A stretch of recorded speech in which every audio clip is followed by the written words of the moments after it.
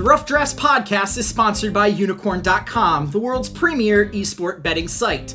Log on today to bet on all your favorite esports titles at the simple click of a button. Choose your game, choose your team, earn unicoins, and who knows, maybe you'll earn enough to enter to win any number of fabulous prizes, such as Logitech peripherals or CSGO skins in their marketplace. Unicorn.com. Log on today.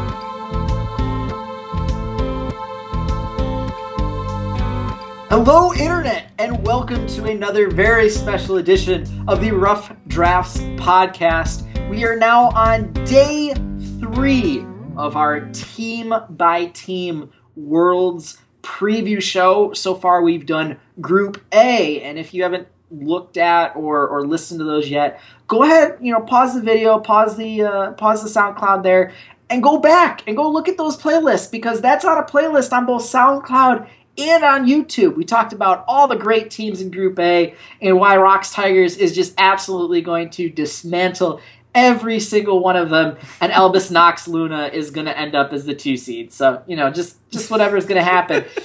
And when I say we, I have to, of course, introduce my very good friend, Chase, the Red Shirt King, Wassenaar. Chase, what's up, dude? How are you doing today? I mean, I'd love to bask in the glory that is brand support. Like, that would be a great thing, but we already did that episode. So instead, it's time that we talk about a region that every year you and I go through the exact same battle, where you're like, oh, the LMS isn't any good. And I'm like, actually, they're very good. And you're like, no, I'm going to bet against them, and I'm going to set ridiculous lines when we do the Guess the Lions podcast and completely disrespect them. And I'm going to overreact after they lose one game.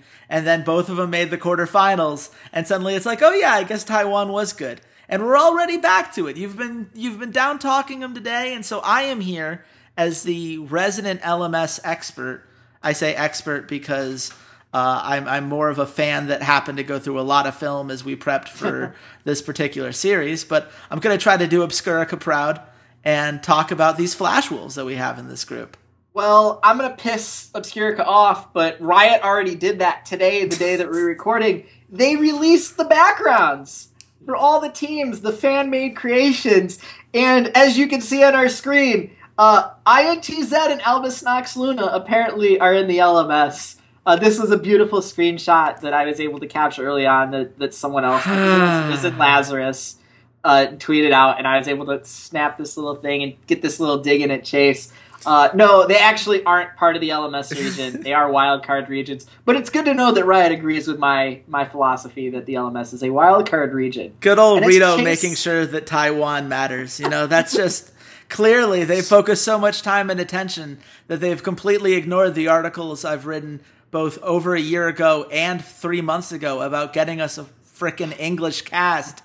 There was no English cast for the finals. Are you kidding me? I had to watch every Flash VOD in Mandarin. Well, yeah, and good luck tracking down the unofficial ones once the Riot guys get a handle on it. Yeah. Garena does not like unofficial broadcasts, it turns out.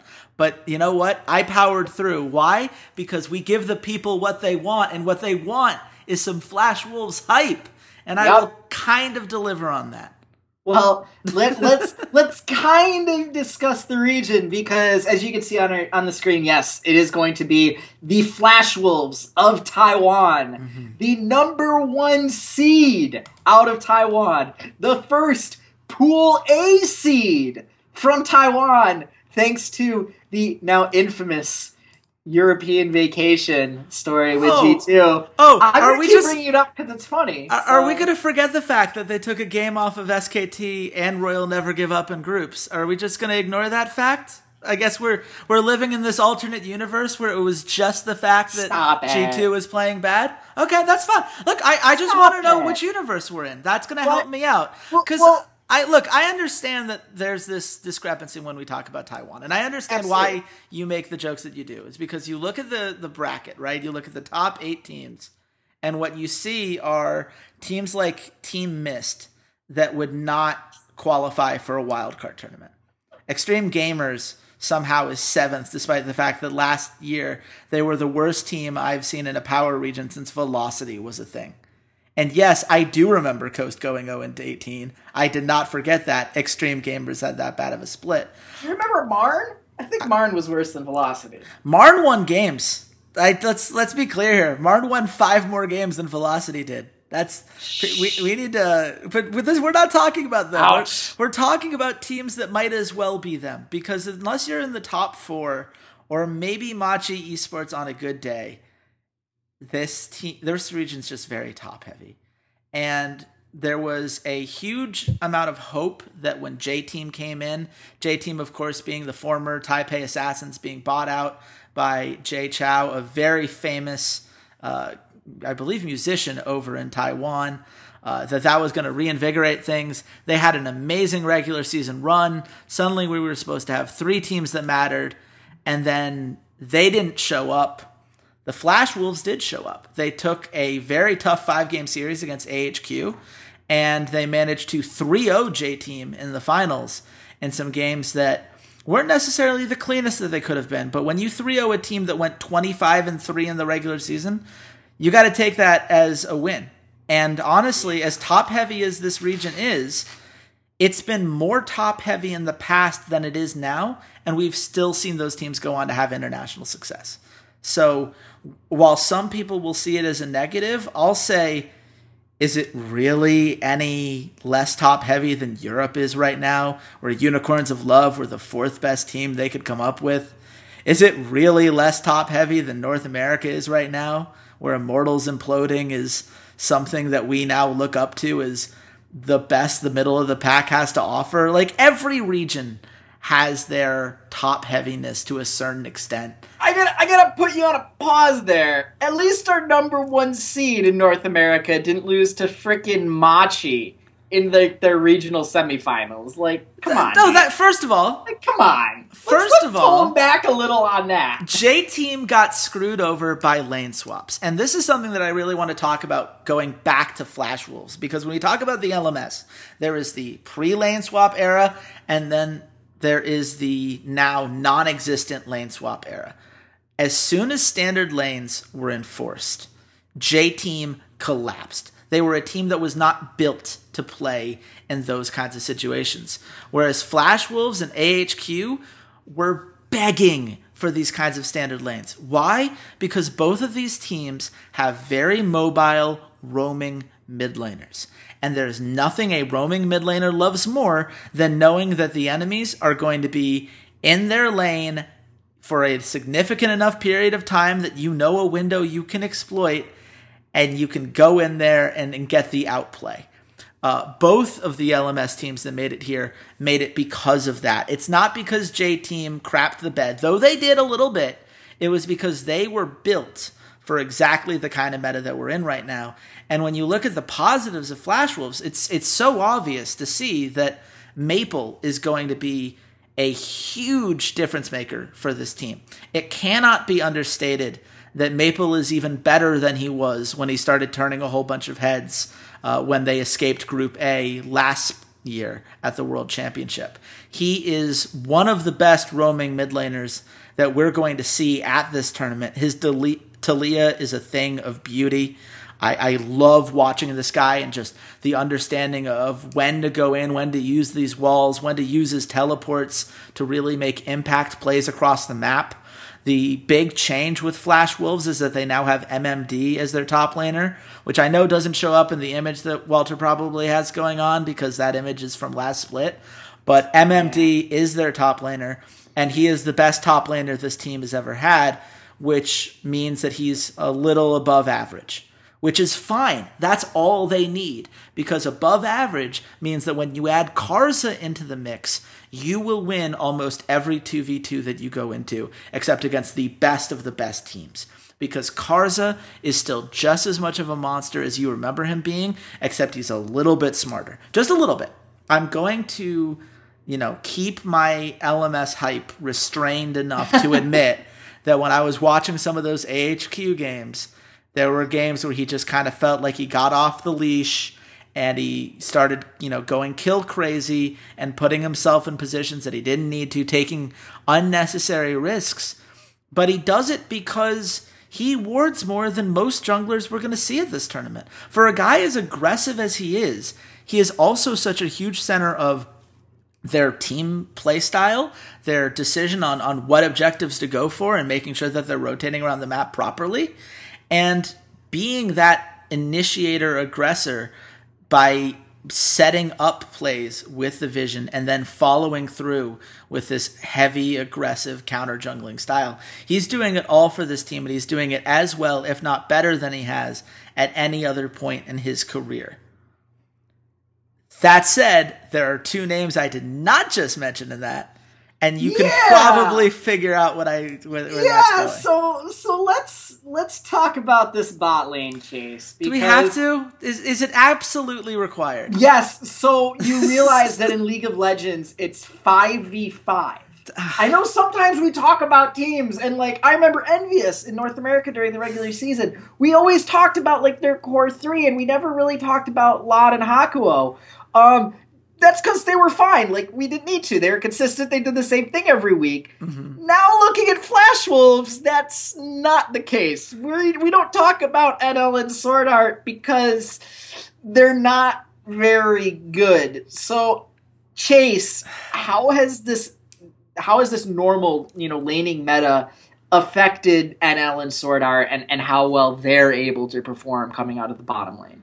Well, I'll give you the good news before I give you the bad news. The good news is they're aware of the fact that NL is one of the worst AD carries of this tournament. He is going to be in the bottom 5 almost certainly. I'm including wildcard teams there. He could be bottom 3.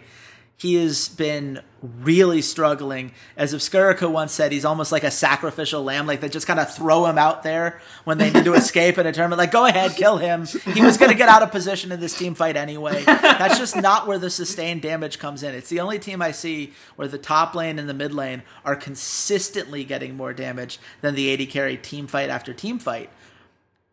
But they recognize that. They have made adjustments. They've played a lot of Ashe. And when they're not playing Ashe, they're playing Sivir. But they really have hit on this Ashe pick. Because all you have to do is know how to hit the R button and aim and hit the target. And he's good at that. He does that one thing pretty well. And especially someone like an Ashe has a very safe laning phase. It's very hard to engage on an Ashe because she's just going to stay back and tower hug for a long enough period of time. There are going to be some Chinese teams, and we're going to talk about Aimee later on in this group, that are certainly going to try to take advantage of just how safe they play that lane. But NL is a problem that they can hide in the laning phase. Where they cannot hide him is the teamfight phase. And this is the core weakness that we get into with Flash Wolves. This is the Achilles heel that, as an LMS fan, keeps me up at night and makes me wondering if they're going to get out of groups. And it comes down to the fact that when your AD carry cannot be relied upon in team fights, and he is often the first guy to go down, what's your next move? How do you win a 4v5 without the AD carry, without that constant DPS that you're supposed to be relying upon? And the answer a lot of times is you don't. And this is why there were several games that they lost against AHQ that came down to getting killed in the Baron Pit or throwing at the Baron Pit. There was one where Westor stole it with a red card, for the record, which shout out to Westor for that. I'm not sure that was a game they earned per se, but that was a thing that happened. But those kind of things, when that goes wrong, suddenly we have NL out of position, and then with that out of the way, one death becomes 3 deaths, and it starts to snowball. And Sword Art is fine. I think that last year we would have looked at NL and Sword Art as a potential strength of this team, given how well they played in the group stage. I think in retrospect we now see that that's more about the quality of the bot lanes that were in that group, because that bot lane got destroyed when they got to the quarterfinals. But it has not gotten better. If anything, teams have gotten smarter about how to punish AD carries like NL. And in team fights, and especially around the Baron pit, and even Dragon pit to a lesser extent, their Dragon control was not particularly great either. I am very concerned about their neutral objectives. But, and this is, again, I'm trying to give the other side of this as well. Maple's roaming is so on point that this team is a master of tower pushes. They will often have a 3 or 4 tower lead by the 25-minute mark. They almost always get first tower because whenever Maple wants to make a dive across the map, it is almost always successful. And MMD, while he's not necessarily a lane-dominant player, when Karza gets him ahead, he knows how to take advantage of leads. It's the opposite of the Stake problem, where Stake last year, that he'd be down like 30 CS by 10 minutes, and he'd just have to give up that lane and assume that it wasn't going to matter. Now you have a guy where if Karza does feed him damage, they can start taking down that top lane tower. He likes to fall on the Echo pick a lot, which we'll see if that still matters in the Bruiser meta that we're going to see. But as long as he has the ability to take advantage of setups by Karza and take down those towers and allow Maple to roam more and more freely, use the deep vision that Karza likes to get, they can try to play it such that they're skirmishing rather than team fighting. But if they're getting into a 5-on-5 team fight, I am terrified for how this is going to play out, because I don't think NL's there, and I think that Sword Art is below average in that regard as well. Okay, so all of that said and done, you've given us some pretty strong strengths and some pretty low weaknesses here. Yeah. When all is said and done, does this team make it out of this group? I have no idea who makes it out of this group, man. Question. I hate this question because you look at Group B and there's one team that should get out of this group, and they're the team we're going to be talking about in the next episode. And then there are 3 teams where almost anything is possible. Do I think that Flash Wolf's strengths are very much playing into the meta they're in right now? Absolutely. I think that's going to make a massive difference because Maple can play exactly the way Maple wants to play. He is going to be dangerous, whatever champions he brings out. We know for a fact that MMD is going to be in a position where he can make use of a lane strength that people weren't used to the last time around when they played Flash Wolves in the top lane, because he's a lot better than even Rins was back when Rins was playing at MSI. And we know that Karza is going to be playing on junglers that can set both of them up and continue to get the vision for them that they need. But I do not feel confident enough in their play around neutral objectives to feel like they're going to be able to close out series where they don't have a lead by the 20 to 25 minute mark. The longer games go on, the scarier it gets for Flash Wolves, because they just don't seem to understand.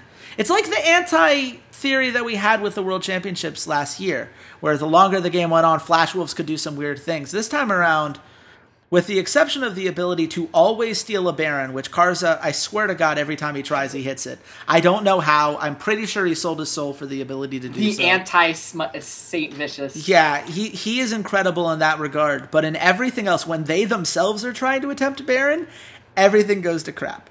When they're trying to maintain dragon control, things go wrong because they don't have that power in the bot lane.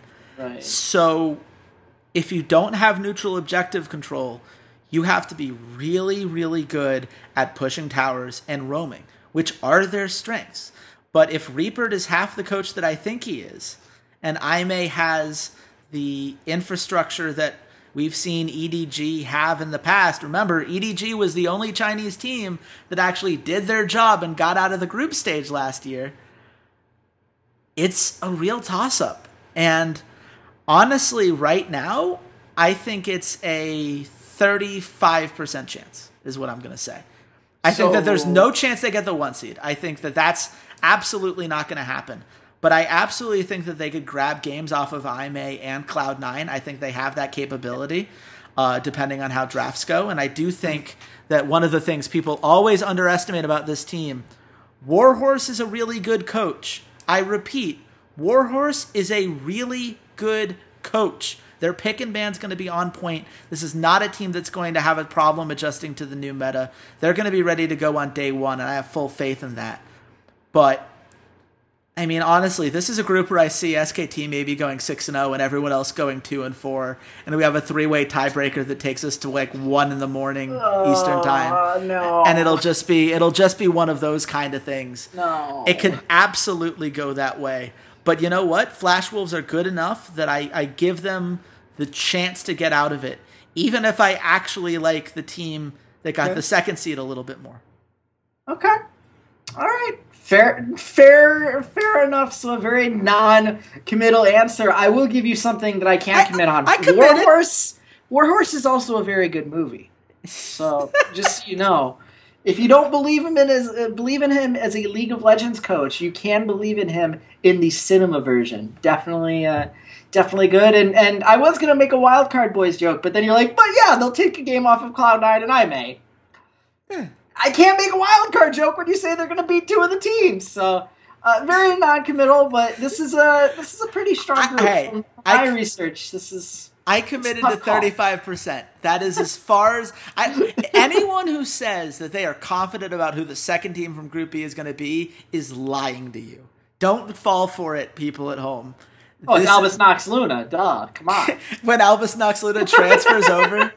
The great Albus Nox Luna Cloud9 trade midway through the tournament when Riot panics, like, oh my god, one of the North American teams has to get out. Let's put 2 in Group A and just, figure it out. Because otherwise it'll be a terrible home tournament. No, they have to trade out for a wildcard region. They're trading out for Flash Wolves. There's the joke! I'm not even going to mention the fact that by doing so, they would be staying in the exact same group because they're both in Group B. But whatever, we'll just accept this and move on. The LMS, I'll be rooting for them, even as Walter continually bets against them every single week. The only thing you ever have to throw in my face is they have a world championship and North America doesn't, and there's not much I can answer to that. One of 3 regions that does. China doesn't have a world championship either. TSM has an IEM world championship, so there we go. We have our world championship. Oh man, congratulations on winning that fan vote. It counts. That's sure. But hopefully, I think we should wrap up. But hopefully, we win your fan vote, because that has been a podcast. That has been our first team out of Group B, the mighty Flash Wolves of Taiwan.